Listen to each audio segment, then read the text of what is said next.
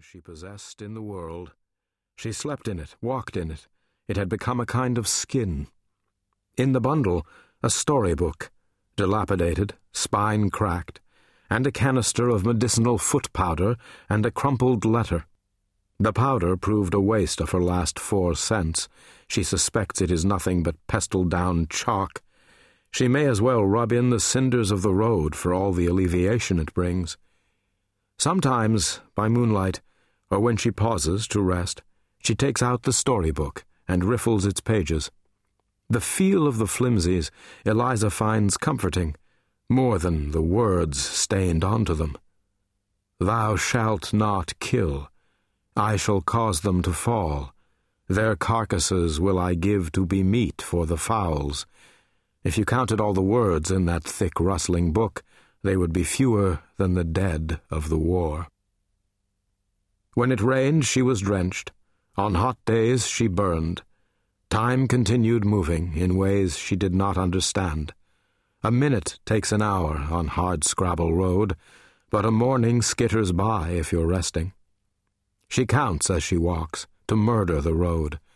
And when even the sight of the trees becomes strange, as can happen in country you do not know, she finds herself inventing their names.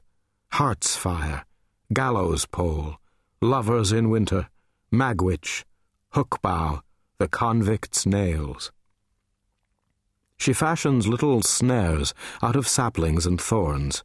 You can kill a wren that way, but there is no eating in a wren. There are days when the walking takes on the abstractedness of rhythm, when she feels, through the misting of pain and hunger, as though her feet are revolving the planet beneath her, turning it like a prisoner's on a treadmill, an eerie sensation. She is turning the world. Grafts of road dirt are matting her hair. Scrofula makes her tear at herself. Her fingernails go scrivening, scriggling, scratching, but the itch never truly recedes. Malnourished, sickening, through dream drifts, memories. The plunk of a banjo calls to mind a Good Friday, gull calls, curtained Christs, the sizzle of gumbo. A pelican alighting on a black metal balcony, gulping at the hornets as they vex it. A widower, a Creole, was her client that afternoon. He'd had his butler go into the streets to hire her. "Je suis riche," said the rich man, by way of introduction. "Ma table c'est la meilleure du Sud." He told her he loved her, would do anything for her, kept asking her to call him mon mari. He wanted her to ride him, wanted to kiss, wanted her wearing this wedding gown, wanted her from behind with the skirts about her flanks, wanted her to whisper, "Je viens."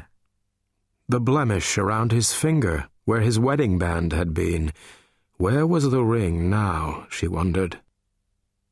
Sweat stings her eyes, her body is scalding, but she knows, for she learned at her mother's knee, that if you only persevere, your steps will prevail over any earthly road, no matter its hardness or the dangers by its edge, just as time, in its droplets of the unnoticed seconds, will eventually hollow away through your life-stone. Mother of Christ, Star of the Sea, Mary, my mother, pray for me.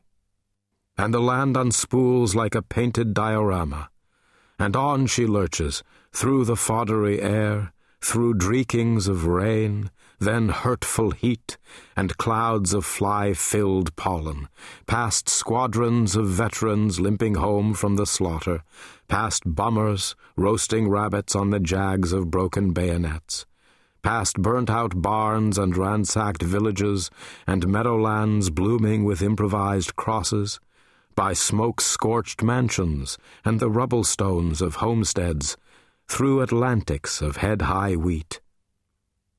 It is I, Eliza Mooney, saw the works of the Lord, and I saw the hand of his enemies. There are men strung together like beads in the meadows. Who can they be? Surely not slaves. There are no slaves any more in this